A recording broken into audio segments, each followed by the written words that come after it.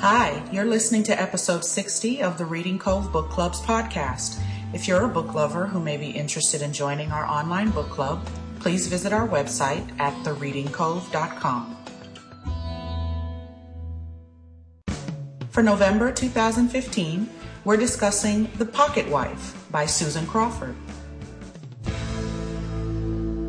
So hi, I'm Millennia in Florida. I'm Roberta in Georgia. And I'm Cheryl in Arizona. And we three are members of the Reading Cove here today to chat about our November Cove pick, The Pocket Wife by Susan Crawford. It's our 180th pick, and it was chosen by Cove member Miriam over in Texas. So let's dive right in. We're going to start the discussion online with everybody else today in the group. But what did you guys think? Cheryl, you tell us, because you were saying that you kind of identified a little bit with Dana, the main character. It kind of creeped me out a little bit because she's bipolar. Mm-hmm. And, of course, I'm bipolar. Right. And a lot of the things the author stuck with was very, very true of bipolar people.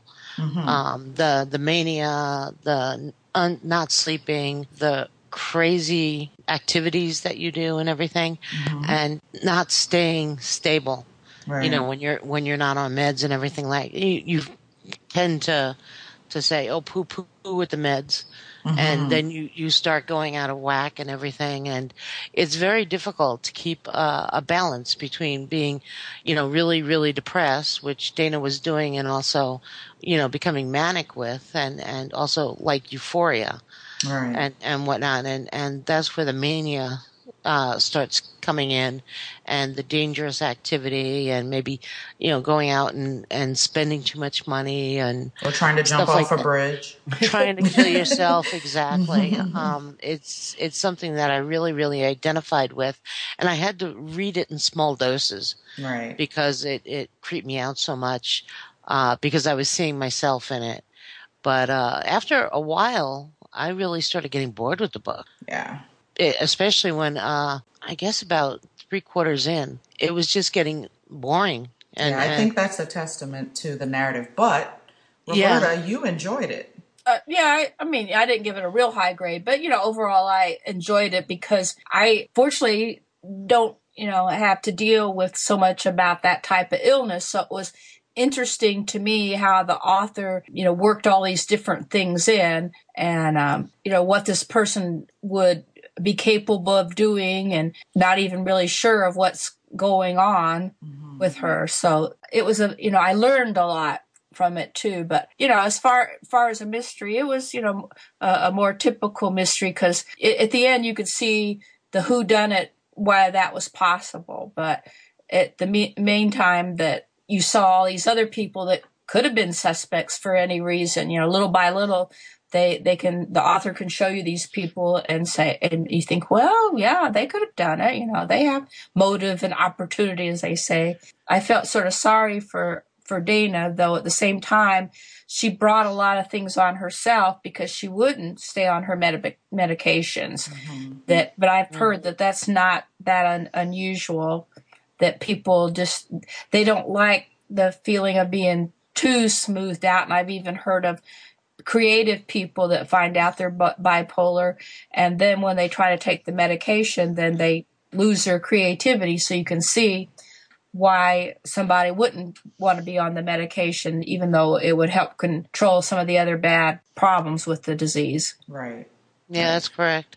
I just didn't see the whodunit coming. I mean, who could see that? I mean, that it didn't ring true to me.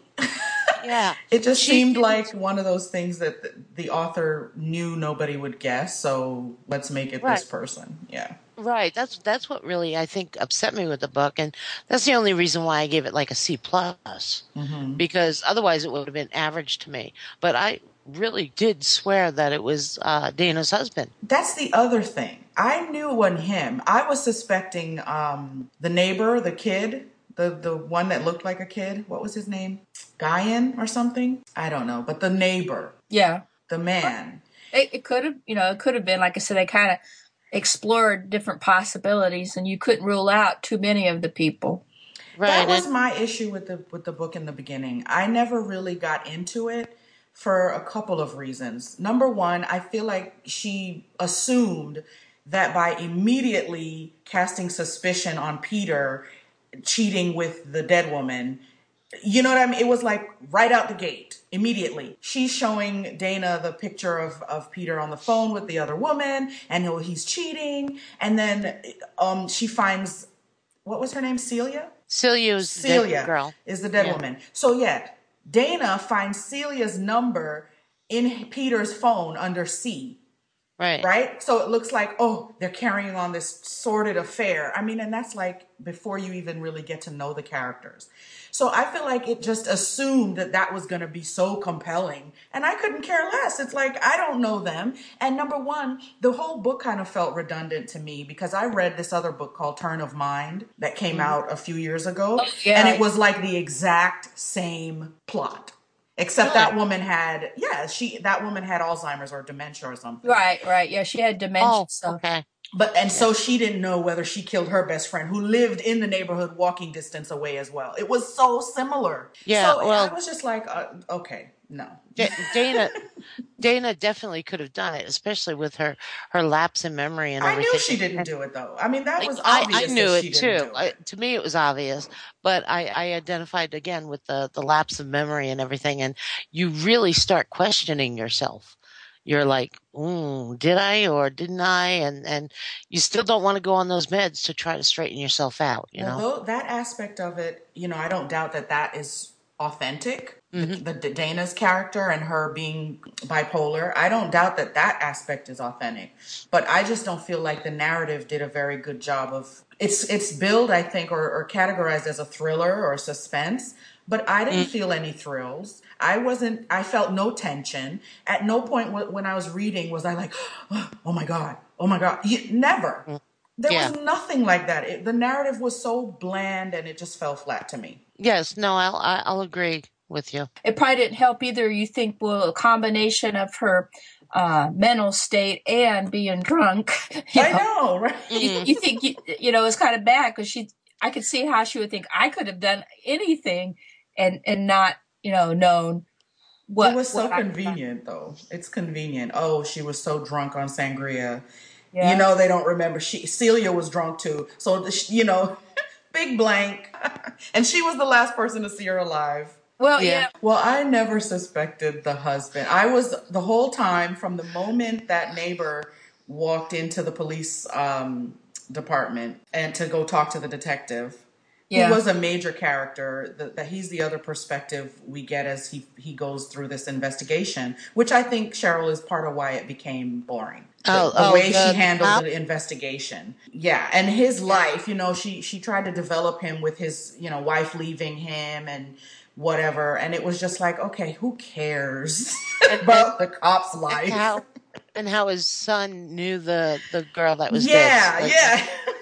She was his teacher and for his GED and that storyline that went off and I was like, why are we bothering with this? Well, because too tension. That the policeman thought that maybe his son, had done it, whether it was intentional or not, because he, found out.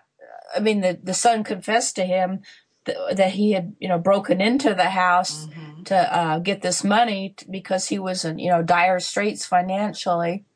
Well, I forgot about the breaking into the house. Yeah. I remember him being in her car because she had to get something or whatever it was. It went off with him having a baby and his kid being, a problem. And then for some reason, his brother had died, but they didn't really go into that at all. Yeah. But it just kept sneaking in. And I'm like, what does this have to do with anything? I never bought Well, I think they were just trying to maybe build up the investigator, how he had all these issues to deal with himself. And it probably made him not, as clear thinking about all the stuff that was going on. I mean, of course, he was trying to trace down all this different tangents of the It clearly creates a conflict of interest, doesn't it? I mean, your son now is a part of the case and you're the lead investigator. So to me, it was just like false conflict. She was trying to create this whole thing that just didn't really create much tension at all. It was so contrived. It's Right. like, why bring him into it? He's the detective, and now his son potentially could be the murderer. Really? Right. And then he took Dana out to lunch at that place, Eclairs, Mm-hmm. because he knew the district attorney would be there. Right. And the fact that Dana recognized her and everything, because that came like totally out of the blue. I'm like, why are you taking her out to lunch when you think she did it? Okay. And why is she going along with it? I just didn't get that, and how the hell did he get an inkling or an idea that it was Lenora? Yeah, I don't know. It didn't work for me. Yeah. It just It it wasn't was compelling at all it for was me. just a joke to me after a while. It's like, Let's just oh find out who man. did it, right? It's like, let's just get to the end and find out who the hell killed Celia and Yeah, move yeah, on. well, after like 70% of the book, I was just starting to speed read through it now. I was like, I'm bored, you Okay. know. I got to get this done, man. Well, we've heard from a couple other members. I don't know. I don't know if I've seen anybody who really enjoyed it more than Roberta, or as much as Roberta. But I think Nicole gave it a C as well. Yeah, I think it's a falling on the average scale. Yeah, I mean, Yeah. even with the B minus and B minus C plus, it's close together, but Right. it wasn't anything that I was, praising to the skies, but it wasn't the worst thing I'd, read Right. in a Right. while Hmm. because I finished some stuff, recent times that the only reason that I finished them because I felt that I had to, I was compelled to do it. But this, it was like I said, just about an average read. It didn't have as much new ground to. Of course, like when you're writing the psychological thriller or suspense book, that in a way it has to follow a certain formula for it to work with popular literature. It seems like nowadays. So anybody that come along with a different twist or a different setting, then that'll grab you more than like the typical type book. Right. Yeah. Well, I know Laura finished it. She got it and she finished it like within a day. Wow. And she ate it up, and I'm not sure how she liked it, but when I was talking to her the other night, she was like, "Oh, you'll see," and I'm like, "Okay, that's fine," but Yeah. I'll be interested to see what she thinks of it. Yeah. Yeah. It'll be interesting to see what the discussion is like once we get it started. Right. Yeah. But the title, we can talk about that. The Pocket Wife was because Dana's husband Peter always put the phone in his pocket when they were talking on the phone, and she felt like a pocket wife, like she was insignificant to her husband. That was very, very weird. Yes, very Hold on a weird. second. Let me put you in my pocket and I'll go outside and then we could talk.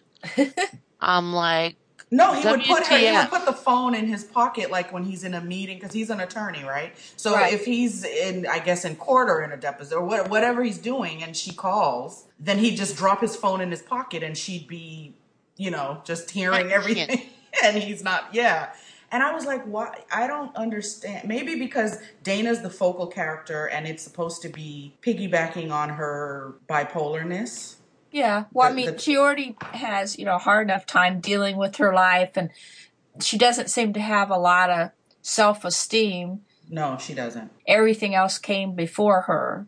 It'd be Mm-hmm. easy for her to feel sorry for herself because it's pretty much, she's there by herself now since the son's pretty much grown and gone most of the time. So, Right. and it sounded like with her different issues going on, she probably didn't feel a lot of times up to getting involved in something that would give her some purpose. Instead, she'd, fly off, like I said, on these little spur of the moment, spontaneous little trips or whatever. Right. And she was basically being a pocket wife. Right. She was staying in that role because it's like and granted, she does have the mental illness, but a part of, I guess, evolving with that is, trying to realize that you can't look to your husband or anybody to validate you. You Right. have to find that within yourself. And if you never do, then you will succumb to this mental illness. It is going to get the best of you. Now, Yeah. that was something that the author really did badly, Yeah. because with the bipolar, you need checks and balances. And I know that her husband was saying, go to the doctor, go to the doctor. But I mean, I go to support group weekly. Right. I go to my doctor every 6 to 8 weeks. I see my therapist in between that Right. every 6 to 8 weeks. And my husband and both my son learned about my disorder. I try not to call it a disease. Right. It's a disorder, even though there's an imbalance in your brain. But they learned about it and read about it, where they can pick up Right. on what my issues are, because I can't always identify my triggers. Right. And I Right. can't understand what I'm saying until somebody looks at me and says, "Yo, wait a second, you're doing this. Slow down." And then I become aware of it. Right. So the author really did a disservice by not letting Peter watch her better. But then again, he was off fooling around with other girls all the time. And either Right. working or fooling around, yeah. Yeah, So he which wasn't there either to give her much support. right. I mean, I think the guy she was in a relationship with when she was in college, she called the poet. He seemed to know and understand better than what Peter did. Yeah. Yes. Well, I mean, he was, if he was a poet, he was a more sensitive, emotional type person where, like I said, Peter was pretty much just, into his job and into other women. Himself. Peter was just about into himself. He's kind of almost like a narcissist in a way, I guess. So Yeah, but what he should have done, because he knew she was becoming that way, was just taken her and taken her to the hospital. right. But he Because didn't care. I mean, He didn't care. And I think that the narrative or the author really just used him as a plot device. Whereas I think if he had been a more supportive husband, if he had been playing the role of looking out for Dana's best interest and truly trying to help her overcome, he would have been a better suspect. Right. Rather than come out right at the front gate saying, "Oh, he's he's cheating with Celia." yeah, Like, I mean, come I on, get that what was you're such saying. a waste. You know what I mean? Yeah, it was like, because immediately obviously it's not him. Obviously, because from page 2, you're telling me that he was having an affair with the dead woman. Yeah, but I mean, at the same time, he keeps asking or telling her to go to the doctor. And I'm like, wait a second, if my Take husband's her. telling me that, my husband would be taking me to the hospital, Right. Because they would, or he would be dragging me to the doctor. dragging her because, I mean, she had gotten to the point where she was a threat to herself, mainly to herself, but possibly to others. Because, Right. Well, she wasn't even sleeping, and he knew that, and he right, kept yeah, saying she that was up to with, her. And yeah, and that's huge. I mean, because you're bipolar, you need to sleep, and you need to have quality REM sleep. yeah, Not an hour here or 2 hours there. You have to sleep at least 8 hours every night. right, And he just didn't seem to care in the least. It was just yeah. ridiculous. And like I said, especially Peter, as smart as he should have known better, but I guess, maybe he just didn't really care. He could she was going bad, and he knew something would have to be done. Yeah. But at the same time, he wasn't as concerned about her as he should have been, since he did know that she was to the point where she was about to go off the rails. Yeah. Yeah. But like I said, it's a shame. And I think this was a case of another book, as I've said on some of the other ones.